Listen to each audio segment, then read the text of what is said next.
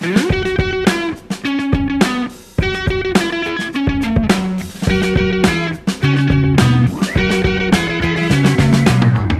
James, I have a couple questions for you here for our question of the day. But let me ask you, do you have answers to them? I do have answers to these. Or are the questions more interesting than the answers? No, I think these questions are resolutely uninteresting, actually. But these are the kind of questions I get asked a lot, and I know you get asked a lot. And I know that a lot of people who do what we do for a living, which is write and talk for a living, get asked a lot. And they're very, very basic questions. And therefore, even though they're not inherently interesting questions, to me at least, I think they're important for a lot of people out there. So I'll run them by. Oh my God, you have analyzed those questions in so many different ways. Like that's practically the whole podcast. You're welcome very much. Okay, so these are actually two related questions. Number one, what piece of advice would you give to someone looking to become a freelance writer, journalist in the same spheres in which you work, meaning like Freakonomics, question of the day, kind of nonfiction? Sure. And number two, what advice would you give for someone starting a new podcast? The fact that there's someone asking that question indicates how popular podcasts have become. So I have some things to say, but I'd rather hear what you have to say first. Okay, so both of them I make a living at. It's not the bulk of my living, but both of them I make enough. You make your primary living selling cocaine, no? Well, crack now is the new cocaine, Right. so and crank. I would say both are incredibly hard. So with writing, that's so discouraging. That's a discouraging way to start. Nobody should. You trying to discourage them? Is that what you're saying? Maybe, because nobody should go into writing with the idea that, I'm going to make a living at it. But I'll tell you exactly how to do it. Is you have to have incredibly unique things to say, first off. And then in today's world, which is a little bit different than yesterday's world where you published Freakonomics, and we could disagree about this, but in today's world, you have to write for free everywhere. There's a million websites that are big, popular destination websites. Write for like LinkedIn, Medium. We should say this is your opinion. This is my opinion. Because I have a friend from Newcastle, and here's what he would say. He would say, James, that's crap. That's total crap. Well, your friend, I would like to see him make a living at writing. So maybe he does from the prior ways. No, maybe he does from the prior. But you have to spread your vision and word everywhere. So you become the destination, not one website, not one book. No, there's no destination other than, where is he or she speaking or writing next? And then finally, someone will pay you to either write more or speak more or consult more or coach more. Writing now is an umbrella, and you're making money from multiple sources of income if you're doing it right. Podcasting's the same way. You're gonna make money as a podcaster if you're already well known as a writer. Or like I saw Shaquille O'Neal started a podcast. If you're already like known as a basketball player, the best of all time, you're gonna have a popular podcast that will make enough to pay basic rent or whatever. To do all that, you have to put a lot of time into it. Like when you first start writing, there's a huge gap between what you write and what you view as good writing. Because if you love writing, you're going to see all these great writers who have already put 20 years into it. And then you start writing, your writing's going to feel like it sucks. So you're going to have to put in a huge amount of time, not only to have your unique vision that you're saying, but also to just be good. So it takes a long time, and it's frustrating, and it's depressing, and it's hard. That is frustrating and depressing and hard. And, as much as I kind of rebel. And you can't deny you went through that because I was there. I saw you. Well, and by the time I met you, I'd been writing for a long time already. So, no, I did. And you were on the verge of tears before Freakonomics came out. You were. You say that. You deny it. What do I look like when I'm on the verge of tears? Show me that. Help me. That's not Help verge. Me. I don't think that word means what you think it means. That's not the verge. That's tears. I'm in tears. You're saying I was crying. Okay. The verge for you is, gosh, I don't know what's going to happen.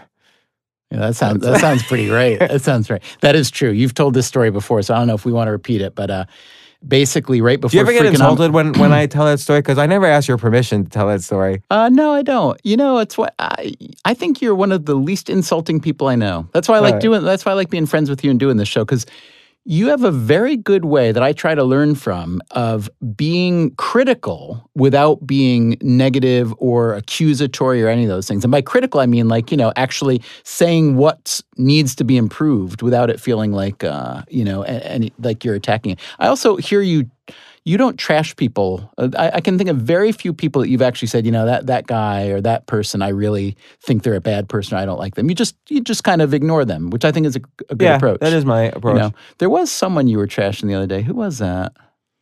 My mother? Yeah, that's a regular. Your kids. Yeah, all the time. My dog. You weren't very friendly to my dog today. But I was neutral. I said I was dog neutral. You said you were dog neutral. Your words were dog neutral. I didn't your hate actions your dog. were dog negative. I didn't hate your dog. I think you were sending out an anti-dog vibe. I didn't kick your dog. You didn't kick your dog with your feet, but I think you kicked with my your dog eyes. With your feelings. That could be. We're going to pause here for a moment. More answers right after the break. How should I manage my money? Whether you're a multi-million-dollar investor or just starting out, the answer is Betterment. 5 years ago, Betterment built the first automated investing service to help make it easier and less expensive to make better financial decisions, from building wealth to staying on track for retirement. Betterment's smarter technology provides personalized investment advice based on your financial goals, then builds and automatically manages a customized portfolio for each goal. With automation of rebalancing, deposits, and tax-efficient investing, Betterment helps save you time and money and gives you peace of mind for a fraction of the cost of traditional investment services. And it's easy to start investing with them by linking your bank account or rolling over your 401k or IRA. Betterment is already managing billions of dollars for more than 100,000 customers. Don't you want to be a smarter investor? Sign up today on your computer or smartphone and get up to 6 months of free automated investing. Get the offer and full terms and conditions at betterment.com/question. Betterment, investing made better. Sign up today at betterment.com/question. If someone asks me, what do you do? How do you, let's say someone studies journalism or they just want to write nonfiction. So I think there are some basics and I think there are some advanced things. So I think the basics are what I would want to report now. One is, I think people don't value enough just basic reporting. By reporting, I mean, it can be any form. When I say reporting, it can be anything. It can be interviewing one person, it can be interviewing 100 people. It can be doing archival research. It can be going to a place and writing down or observing what happens in that place at different times, doing a little bit of, basic empirical observational research.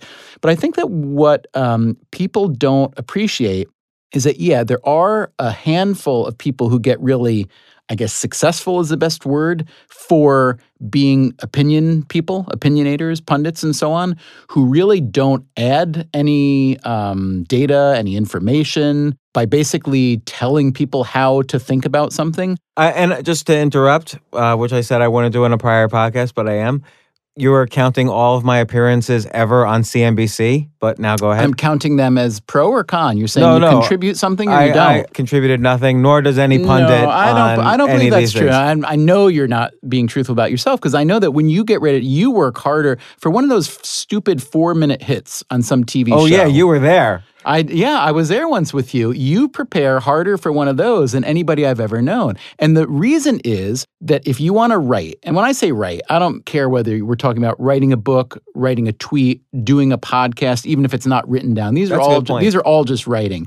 If you want to write, you better have something to tell people that they, A, might care about a little bit, B, that they probably don't know too much about, and C, can trust that you are telling the truth to some degree. And therefore, I think the single most important thing to do in any kind of nonfiction writing is work really, really, really hard to find out stuff that people don't know and might want to know. Now, along the way, there are a lot of subtleties. I think you need to be as fair and decent and non-gotcha as you can. I think that gotcha journalism is a very attractive thing, but you don't last long at that, and it doesn't feel good to do that. I think also a common mistake I see people make is they write from a pedestal. So they'll say 10 ways to be a better leader or 10 ways to be a billionaire or whatever, but they don't, at some point they weren't a great leader, so they couldn't say these things. So I really want to hear the story of when they were bad and how they learned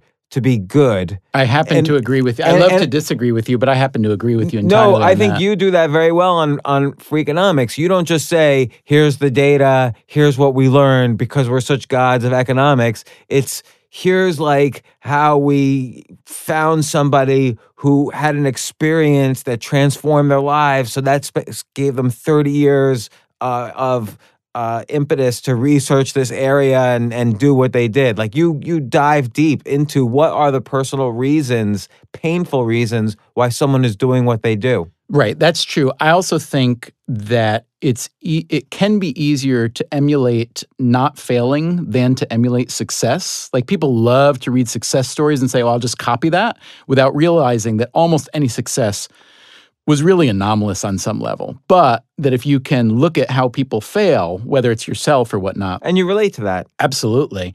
The other thing is, I mean, this is close to what you just said. I think it's really important as a writer or communicator or whatever to don't tell people what to think. You know, if you've got something that you really, really believe to be true and valuable and worthwhile, just write it down and support it and make an argument for it without saying, and therefore, this is how you need to do it. Right. I think if you keep in mind the idea that advice is autobiography, like no one can really I can't tell you what to do. I can only tell you I've been in a similar situation. Here's how I dealt with it. So my advice is always autobiography.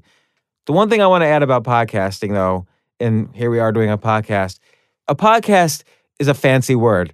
What it really is just an audio file of someone talking or doing something. So call up your grandmother and interview her and ask her what it was like, 70 years ago. And that's your first audio file. It's so funny you say that. My first book, which was called Turbulent Souls, and then later was republished, it was then called Choosing My Religion, but it's the same book. So Turbulent Souls was a story of my family, my mother and father. I'll give you the very, very, very, very brief version. My mother and father were both born first-generation American Brooklyn Jews who both, before they met each other, both converted to Catholicism and then had 8 kids, of which I'm the last. I grew up Catholic. Then in my young adulthood, I ended up returning to Judaism. Anyway, that's the story of the book.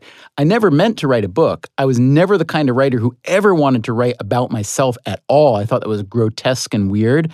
The way that book began was by doing what you just described, which is I went to my mother literally to make an oral history on tape for my brothers and sisters, which I thought would be a nice Christmas present. I was the youngest of the family. I wanted to give them that. And by sitting, and the act of sitting and just asking someone that you know, or even doesn't have to be someone you know, these questions became this thread that I pulled and pulled and pulled and pulled and pulled and became the book. And that was about more than 20 years ago. And yesterday, James, I attended, my mother's long dead. My father died when I was a kid. So this history has been tumbling past. But just yesterday, I attended the birthday party of an aunt of mine that I met through this reporting on the book because I didn't know any of my Jewish relatives. Now I know dozens, hundreds by email at least, and dozens personally. Then there are many, many, many more who died years and years ago that I never got to know. But yesterday was the 100th birthday party of this aunt of mine. And it all began, I would have never met, and it was one of the most wonderful days I'd ever been to. My son, who just turned... She a healthy 100? She's unbelievably... How do you attribute her health? I have no frickin' clue. That was the conversation, that was every conversation at the party was, what do you eat? How do you exercise? What do you... And basically, it was just like a bunch of nothing. She's just like, I will tell you, she's got an unbelievably positive attitude. Does she laugh a lot? She laughs a lot, and like you, she's fixated on doing stuff for other people, fixated on it. So she's very happy, she's very fulfilled, but she's fixated on making other people happy, keeping them fed, all this stuff. But I brought to this party my 15-year-old son. I wasn't even going to invite him. I was driving another aging relative to this party. She really wanted to go, so I took her. I hadn't even known about it.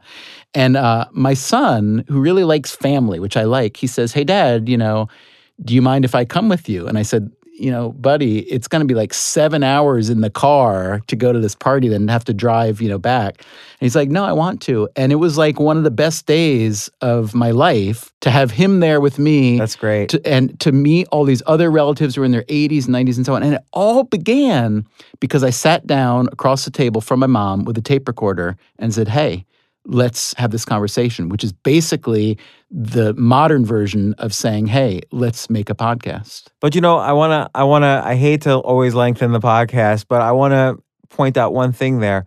You didn't start that thinking, oh, I'm going to make $1 million writing a book. You started that thinking, I'm going to do something Totally with the audience of just my brothers and sisters to help them. And that was what you were thinking. I think many great books start off that way with just a small audience in mind and a love and a passion for it in mind. And that's the greatest writing of all. Yeah, I have nothing against art for commerce's sake, right? Like if it weren't like, the Medici system, patronage, some of the greatest work in history, probably most of the greatest work in art history was created because some king or duke or cardinal paid for it, right? And that's the way the world works. But I agree that I guess this goes back to both of these questions that were asked today. Like, how do you write good journalism, nonfiction? How do you make a good podcast?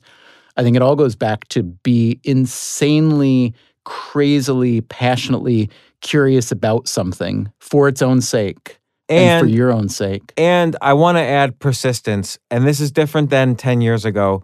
I think the best way to market a book or a podcast right now is to do another book and another podcast. Persistence is the most important thing if you want to make a living. So we better hustle up and make some more episodes, huh? Yes. Hey, James, that was fun. We'll hear a clip from the next QOD right after this.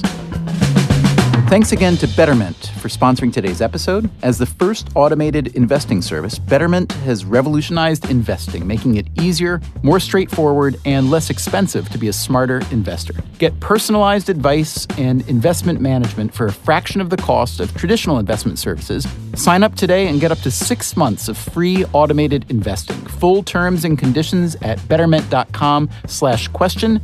Betterment, investing made better. Sign up today at betterment.com/question. On the next question of the day, the question is, what is a mind trick you know of? And I'll give you, and somebody answered with some really interesting answers. For instance, if you ask a question and receive only a partial answer, respond with polite silence. Simply wait. A more complete answer will usually follow. Question of the Day is produced and mixed by Nathan Rossborough with Allison Hockenberry.